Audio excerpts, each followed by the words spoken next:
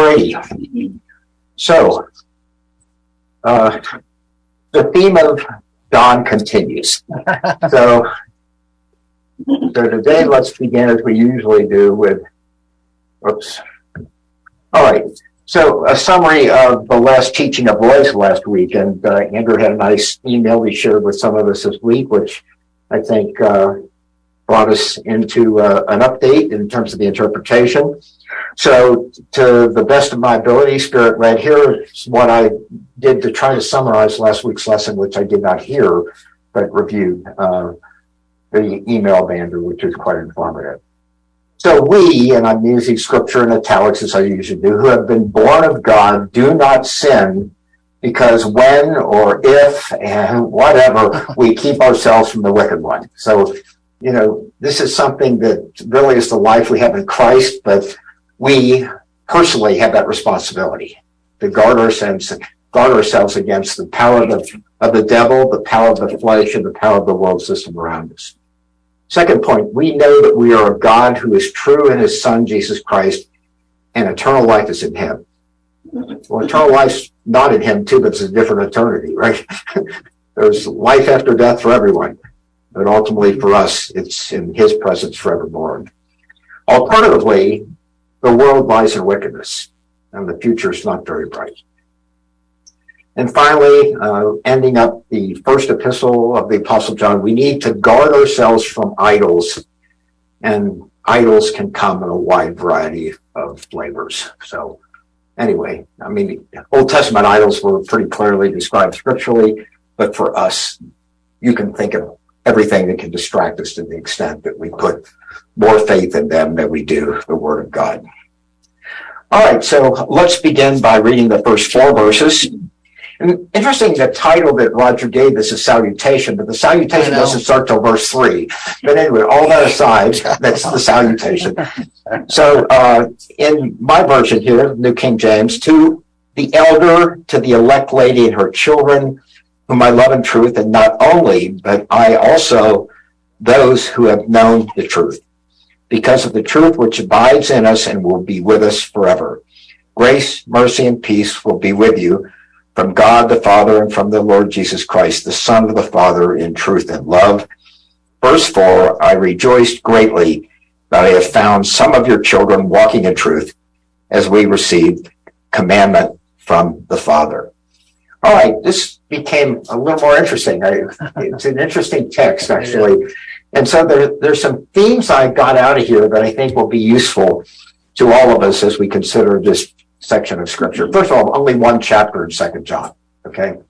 So when I note the verses, I see 2 John 1, and I don't say chapter 1 because there's only one chapter.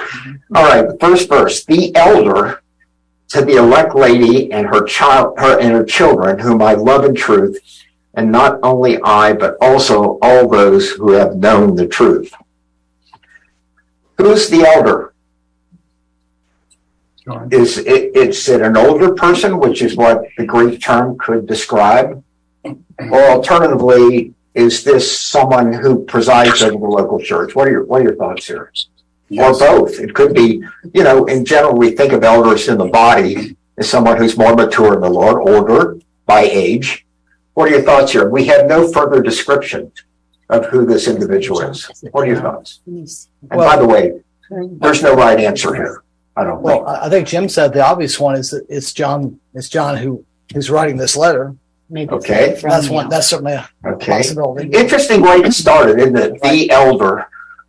Is that John identify himself at the beginning of the epistle? Maybe. I think it is. I think John was an elder in that church, but he was also an apostle, you know, and he was older. Yeah, okay. I was going to say, John's not a young man here, right? This is near the end of his life, chronologically. So, yeah, I think this is an elder in terms of the leader of the local church or assembly, but also likely an older man. So I think it can be and or. I think it's probably and both. And it likely is John himself, but we have no further definition about this. All right, second question to the class. Who's this elect lady? And what about her children? And I think ultimately this is likely a Christian woman to whom the epistle of John is addressed. ultimately, I think there's lots of opinions about who this woman is. So, in 2 John 1:5, we're not going to get to that verse today, but it relates to her again. And now I plead with you, lady, and the text goes on. We'll have whoever's teaching next week address that.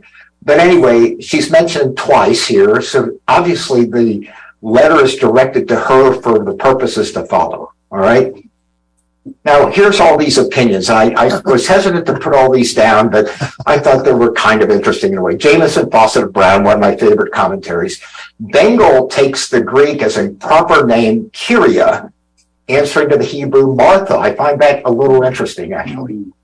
So that this is a woman, perhaps in the Hebrew, named Martha, and that makes us think of other Marthas anyway, but I'm convinced it's not that Martha that we talk about who ministered to the Lord Jesus Christ. Vincent offers three possibilities. Okay. That the letter was addressed to a certain Babylonian named Electa. The second is it's a person named Kyria, which is really what Jamieson, Fawcett, and Brown said. Or alternatively, it could be Electra Curia, a compound proper name, whatever. We don't know who this woman is, but anyway, that's the speculation of who she was. Meyer says this is a model of old world correspondence written then by the apostle who is a guest of the nephews of the lady addressed. Now, how they got that out of here?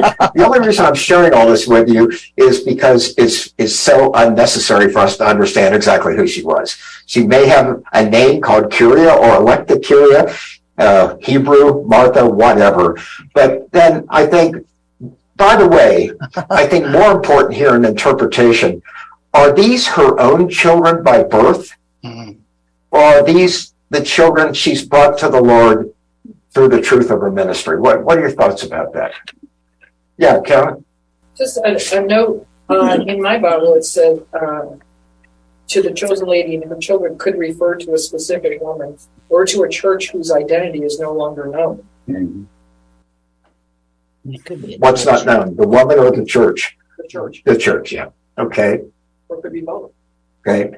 What about, do you think these are her children by birth? Again, we can only speculate.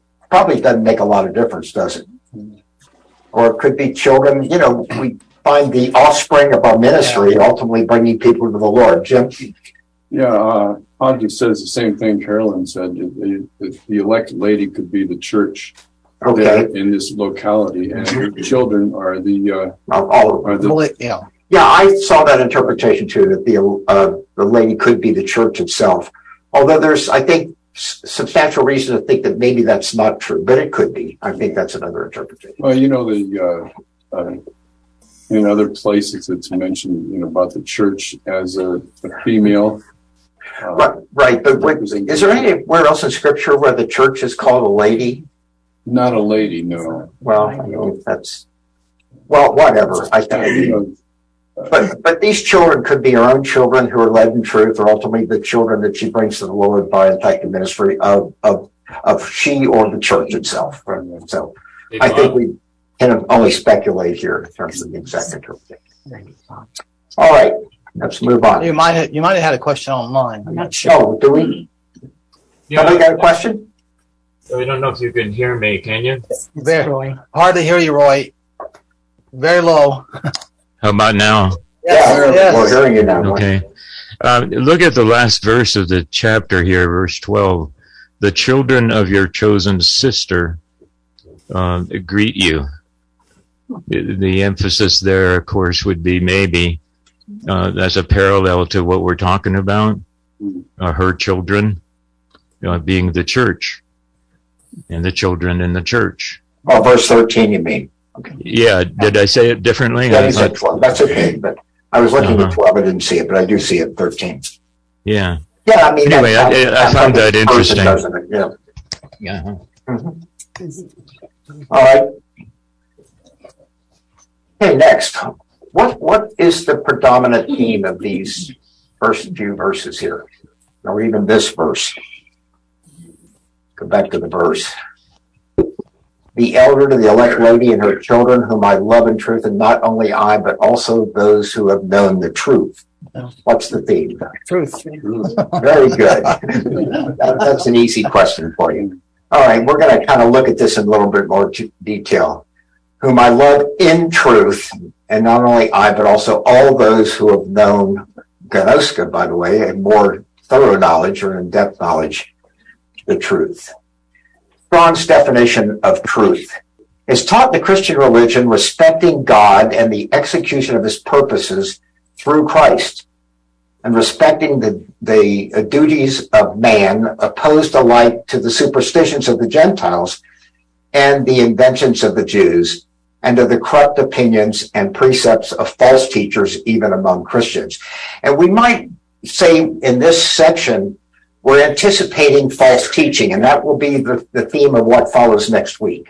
But anyway, that's a long definition. Yes. And I'm going to drill down on this because I'm really a great believer that truth is the most important thing that the Bible offers. And I'm going to put that in context in a second. So the question of the class, how important is truth to us as believers? Critical. Yes, please. I think truth is important because actually, to me, the most important thing is our faith. You can't have faith unless you believe completely in what you're having faith in. Beautiful. So you got to have the truth, or you're not going to get the faith. In this political world we live in, and the world system all about us, what do we rely on is truth in terms of somebody who's measuring up to any given standard. It's the Bible, is it not? So truth is so incredibly important. I'm going to document this here. So I'm going to make a statement. I believe truth is everything, and without our faith is truly, and without truth, our faith is truly dead. Yeah. All right, let's look at a little scripture to support this. And I could pull it from the epistles left and right, but I'm going to take time to read these verses for everyone's benefit or, reminder. And the Word became flesh and dwelt among us, and we beheld his glory. The glory is the only begotten of the Father, full of grace and truth. Okay. John 1:17, for the law was given through Moses, but grace and truth came through Jesus Christ. Truth. John 14:6, Jesus said to him, I am the way, the truth, and the life. No one comes to the Father except through me. Boy, that's a pejorative statement to the unbeliever. All these other religions of the world. John 8:32, and ye shall know the truth, and the truth shall make you free. What does that mean, by the way, the truth will make us free? Do you feel free? I do. What's that freedom? Yes, please. Well, I think part of it is the freedom from our earthly desires to a certain degree. Instead of being completely overwhelmed by the secular things in our life, we know the truth, and we're not always in the control of Satan's secular things. All right. I think of the freedom really positionally placed. So the penalty of our sins is taken care of, and the sin nature has been crucified. So when Christ said, I'm going to make you free, that's free to live a life of joy and glorifying to God by the absence of any penalty for our sin, although we do fall short. But it's a freedom to live a life free of sin. It's a new freedom that only God can give us. Free from condemnation. Free from condemnation. Say the penalty of sins is taken care of, and ultimately the sin nature before the Lord. He hath made him to be made sin for us, who knew no sin, that we might be made the righteousness of God in him. So positionally sound. Yeah. You also can say, Bob, that it's freedom from the sin nature, because that's part of this whole idea of the truth will set you free if you believe it and trust in it from your sin nature, which is well, that sin nature though always it's resolved before God, but not in ourselves, because we still have it. Right. But we need to reckon ourselves indeed dead unto sin. You have to, the Lord wants us to count upon that. Count upon it. Yeah. Consider it true. Right. Okay, good. All right, let's go on here. John 14:17. The Spirit of truth, whom the world cannot receive, because it neither sees him, meaning Christ, nor knows him, Christ, but you know him, for he dwells with you and will be in you. So the Spirit of truth, the world can't see that. But we can see them through the power of the Spirit. John 17:17, sanctify them by your truth. Your word is truth. 2 Timothy 2:15, one of multiple examples in the epistles to follow the gospel accounts. Study to show thyself approved unto God, a workman that need not be ashamed, rightly dividing the word of truth. And that's a verse that I just keep in my mind all the time. That's our job here at Holly Hills.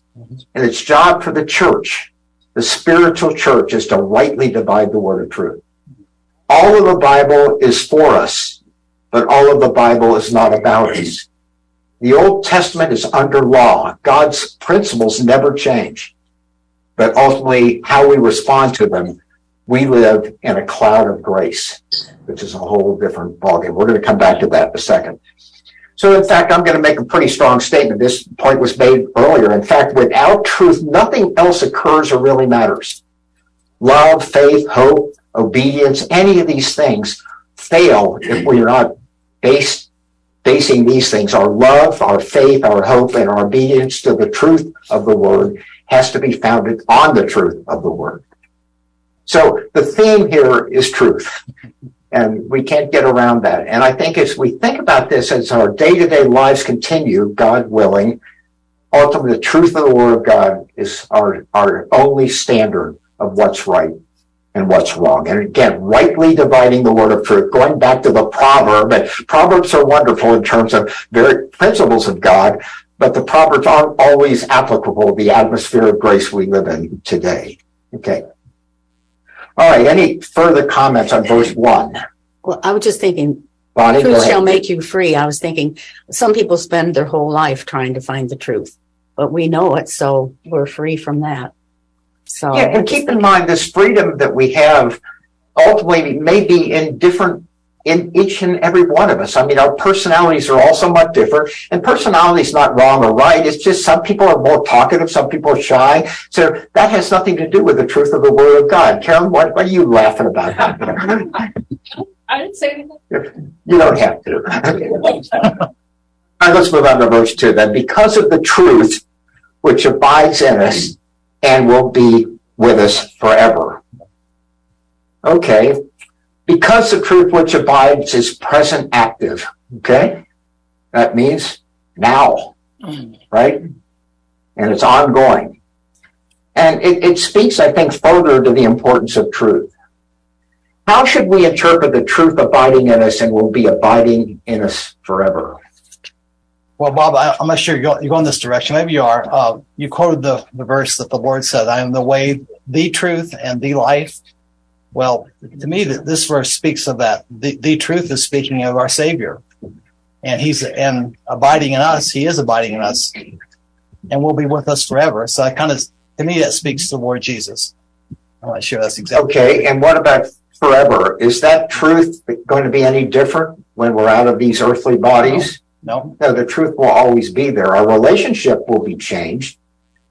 Will not be in our earthly bodies, will be in our spiritual bodies. And in the Tuesday study, Roger, you're being exposed to that too, as I am, and Roy is and others. But the Tuesday study, what is when Christ comes again at the rapture, we're talking about the dead in Christ being raised first, but it's like an instantaneous situation. Those who are alive go to be with the Lord. But what happens when we die now? Before the rapture, what is that a different body that we have in heavenly places? We're not going to discuss that here today, okay? No. So this truth that we have is the same we have now as we will have eternity. But the mind of Christ, we all say, well, I'm not quite sure I have the total mind of Christ right now.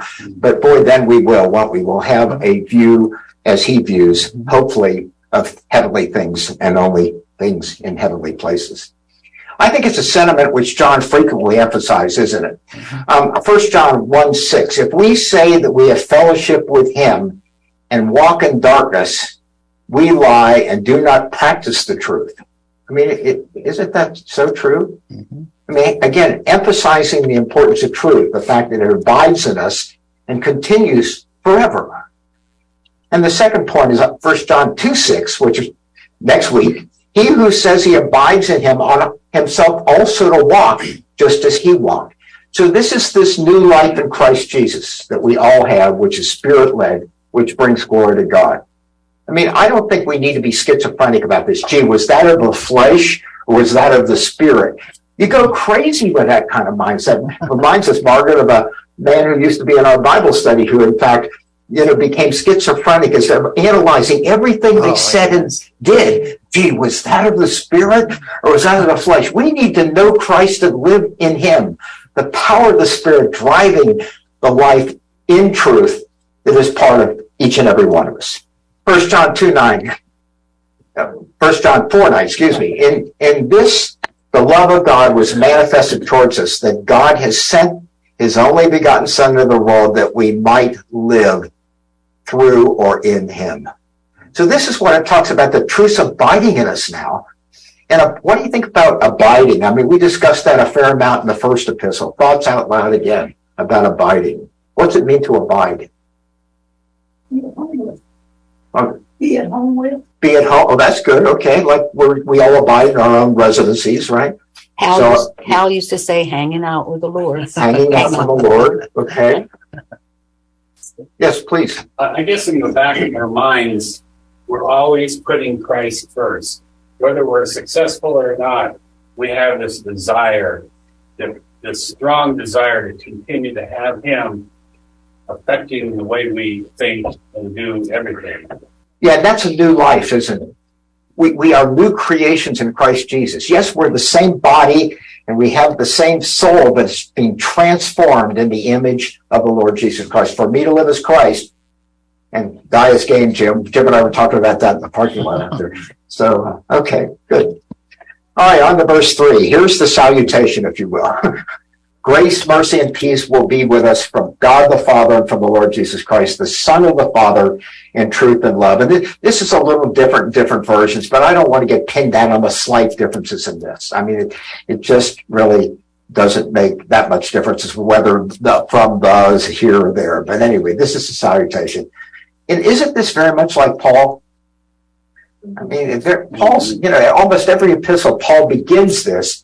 John has to wait to the third verse to bring this up for whatever reason. But let's not dissect that one in terms of the intent of it being in the third verse and not the first. We need to learn about the elder and the elect here, the lady first. Notice that all these gifts of God through Christ is a promissory note. Will be is in future tense. Okay? What do you make of that? Grace, mercy, and peace will be with us from God the Father and Lord Jesus Christ. Are we thinking about only an eternity future? Are we talking about now also? Don't you think? Don't all answer at once, please. Don't you just think it means going forward Well, through your life? I mean, it's. Yeah. There's unending grace, mercy, and peace, and we're going to define those in a second, just to be succinct here. Yes, it's just we have it now, but it's going to be continuing forever. So let's define these, and I'm going to do my best to take things that nobody defines perfectly. Mike Doyle always says that, grace is the least understood principle of the unsaved world, but also within us as believers. But I'm going to summarize it very simply, say undeserved and merciful kindness of God. Okay? We don't deserve any of this, but we are filled with it. Ephesians 2:8, for by grace are you saved, not through faith. You're saved through faith and not of ourselves. It's the gift of God. Okay, so grace is the saving principle, and it's through faith. That faith is the vehicle, but grace is the foundation. Yeah. Important point in that verse is that salvation is the gift, not faith. Faith is not the gift. Right. That verse. Well, that's why it's highlighted there also. Okay. Notice when I put things in bold, I want to bring more emphasis to that. All right, mercy, undeserved forgiveness, and that's of sins or the sin nature towards our miserable and afflicted state. I couldn't get around putting miserable and afflicted because every Greek definition uses those terms. So we were miserable and afflicted, weren't we, before the mercy of God? Because the sin nature has nothing to bring to the altar. All right, Titus 3:5, not by works of righteousness which we have done, but according to his mercy, he saved us by the washing of regeneration and renewing of the Holy Ghost. All right, so it's by mercy we're saved. And then we get this gift of grace. So grace is undeserved, and it's the new life we have in Christ Jesus. Peace. And by the way, is this the peace before God or the peace of God? And that we could talk about, but I think this is the tranquil state of a soul, assured of its salvation through Christ, which is a result of grace and mercy. So these three are really tied together. Mercy, our sins are forgiven. Grace is the new principle of life before us. And ultimately, peace is what we have. Isn't it neat to have peace with God and the peace of God? All right. Philippians 4:7, the peace of God which passes all understanding, so keep your hearts and minds through Christ Jesus. We lose that peace at times, don't we? We get concerned about a lot of things. In fact, I lost it a little bit this morning, feeling like I needed to get up a half hour earlier. Anyway, anyway, you're getting the lesson today anyway. All right. From God the Father, from the Lord Jesus Christ, the Son of the Father, note the necessary teamwork here. Okay? I mean, this is not the providence of God only, it's with his only begotten Son that all this is accomplished. In truth and love is part of this verse. Because of this emphasis, again, this theme, and the first several verses, it implies false teachings which are addressed further in verses 7 through 11. Because I think this theme of truth, again, relates to what follows in this epistle.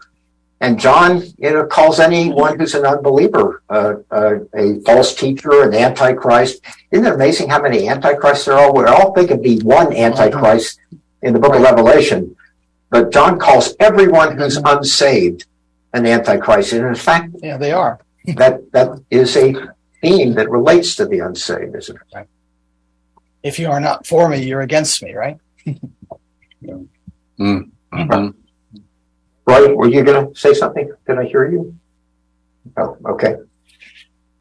So verse 4, I rejoiced greatly that I found of thy children walking in truth, as we have received a commandment from the Father. Well, all right.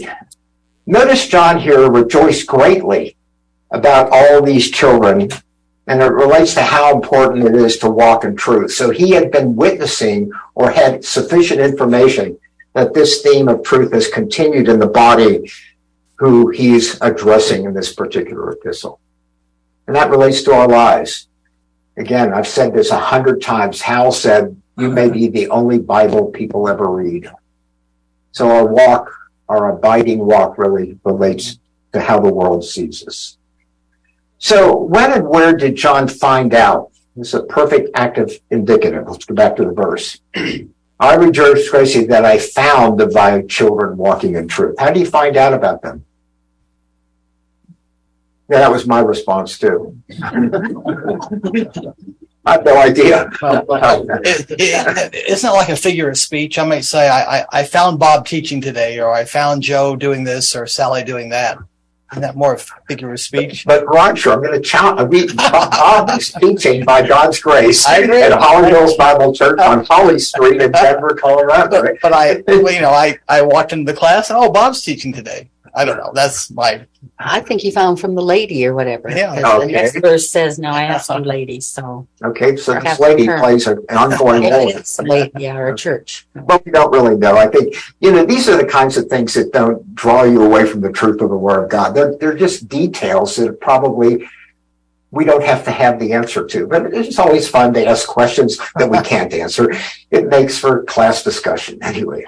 So nobody has any other opinion.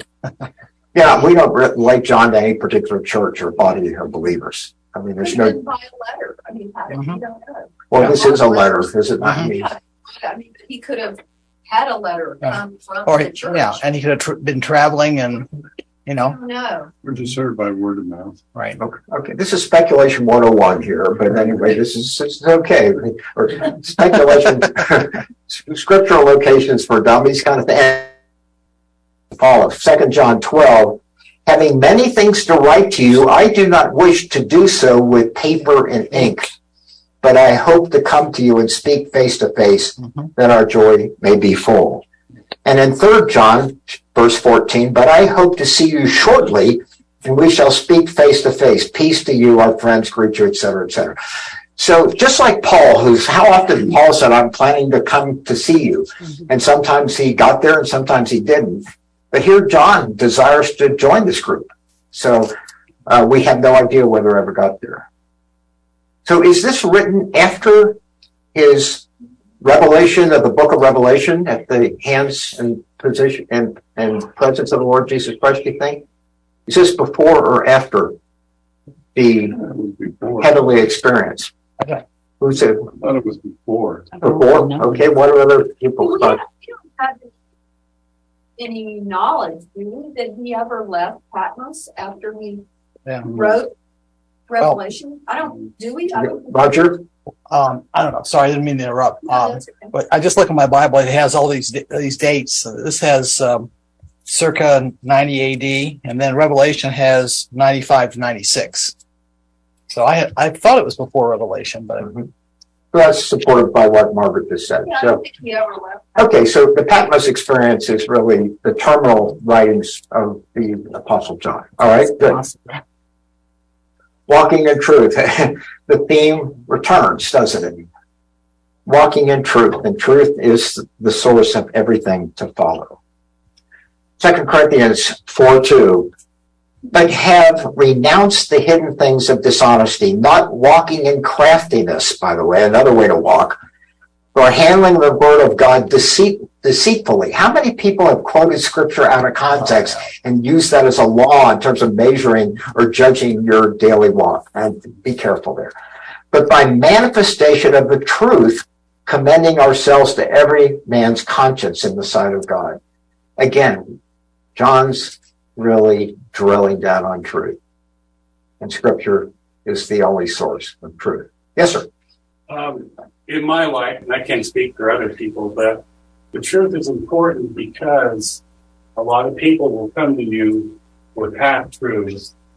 And I think that when God refines us, he allows those evil doubts to come in, and we have to build our strength and rely on the truth, because Satan's going to use this against us. Yeah, well, I'll share a personal experience. I grew up in a mainline Protestant church and never heard the personal gospel. Now, that may have been my problem, not the church's, so I'm not blaming anybody. Then I went to college, and of course, college, where's God anyway, right? The question even comes up, is there really a God? And so I kind of left that space for a while and didn't think much about it. And then my late wife, Sharon, and I were figuring out how to raise children. And we had 2 at that point. And I remember her dad saying to us very clearly, saying, you know, you guys got to be more consistent. Based on your mood, you can't really punish your children when you're in a good mood. You wouldn't. I mean, the thing, you need something more to get you solidified in how to be parents. So Sharon went to a Bible study at a local, very mainline church. But anyway, she got involved with Bible Study Fellowship, which is a women's ministry that's been out there for a long time. And she got saved. And that's in September of 1977. And she had heard about the Gothard ministry. So she took me to the Gothard ministry. And I didn't want anything to do with all this. But what I saw was a woman who I dated since she was 13, kind of change over that next year. And I was paying attention to this. And then ultimately, she convinced me to go back to a Gothard seminar. Now, I'm not promoting the Gothard seminar, but what I'm saying is for 2 years in a row, I heard the individual gospel, and I saw it by her walk demonstrated to me, and I thought this was the truth, that I was a sinner that needed to be saved by grace. I didn't understand all that very well. But on July 14th, 1978, I came to the Lord. But it was the truth of the fact that I fell far short of God's holiness and righteousness, that I needed help. And so the truth is really what brought me to salvation. But that same truth is what needs to pervade in each and every one of our lives. And we're not to judge one another, except when it's scripturally sound for the elders to be involved within the body. But nevertheless, again, we all bring a different personality to living out the truth in our life. And it begins with getting saved. And I shared my own personal experience there. So we've received a commandment from the Father. What commandment is this? And doesn't he state this again? What are your thoughts? What's the commandment? We don't need to be puzzled by commandments. I mean, the two great commandments, love the God with all your heart, and secondly, love everyone else as he has loved us. And what kind of love is this? I may not like somebody, but the love of the Lord Jesus Christ extends past that. I can see them as in Christ and say that you may not like this person, but I gotta love them. And that's a whole different ballgame. So your thoughts, what commandment is he referring to here? Is this another commandment? I thought we weren't under law anymore. Well, let's see what we have here. 3 John 4, just as an example. I have no greater joy than to hear that my children walk in truth. And I think that's the commandment. I think, you could say, well, love God with all your heart and all your soul, or you can love the other as Christ loved you, but that's all the truth being lived out. That's the walk. That's the abiding. It's not some new law that we need to keep. How are you doing in walking in truth? I mean, that's a question we need to be asking ourselves, not under some legal system, but the truth is the atmosphere of grace for which we've been saved and continue to be saved going forward. Remember, I was saved. I'm being saved day in and day out, and I will be saved once we leave our earthly bodies. Thoughts about this? Well, Bob doesn't come back to the fact that our Savior is the truth. So as we walk with him, as we abide with him, hang out with him, and fellowship with him, we are in the truth. And so I think that kind of connects it together, that the focus is our Savior. All right. American Standard says, just as the Father commanded us. Well, that's a little different wording than the New King James, but I like this a little bit better. Just as the Father commanded us, he commanded us to walk in truth and to abide. That's the theme that John brings forth here. And presumably that again relates to walking in the truth. So to end today, 2 John 1:6 to be covered next week. This is love, that we walk according to his commandments. This is the commandment, that as you have heard from the beginning, you should walk in it. So I think since in verse 6 he clarifies what he's mentioning in verse 4, then I think unequivocally walking in truth is that new life we have in Christ Jesus, which is the commandment. All right, so we've probably come time to close today. Any further questions, thoughts, comments from anyone? That reminds me that 2 John 1:6 reminds me of 1 John 2:7 and 8, I believe. You want to read that, Ken? This is the new commandment I'm giving you. You should walk, that you should love one another. Yeah. And so on. But very similar. This is obviously John wrote this little epistle because it's so similar to his gospel and his first epistle. And you think about that, if that's the new commandment, we should love one another. How you doing at that? Yeah, right. I mean, the flesh doesn't have that capability. We can't do that in our flesh. No, it's only the new life. Like I'm saying, the idea we need to like everyone is not something we're called to. We're to love them. Now, liking them is kind of the human experience. People who, people you will like to be with a lot, and people you don't want to be with a lot for no good reason or bad reason. It's just we all kind of get along with one another differently. But to love them is a whole different ballgame. Now, like and love are two completely different things. I may not like somebody, but I got to love them. Yep, and that's another nature, isn't it? That's your new nature, your new creation. That comes straight from Jesus Christ. That makes you walk in truth. That's kind of neat. It kind of takes the pressure off, doesn't it? Yes, it does. To think if you're living under law and you must love everybody as Christ loved you, then you're going to fail at that. There's just no ability to do that in the human spirit. But in the new man we are in Christ Jesus, that becomes a way of life. Any other comments, thoughts? All right, Jim, close us in prayer. Would you please? Father, we thank you so much for your love for us.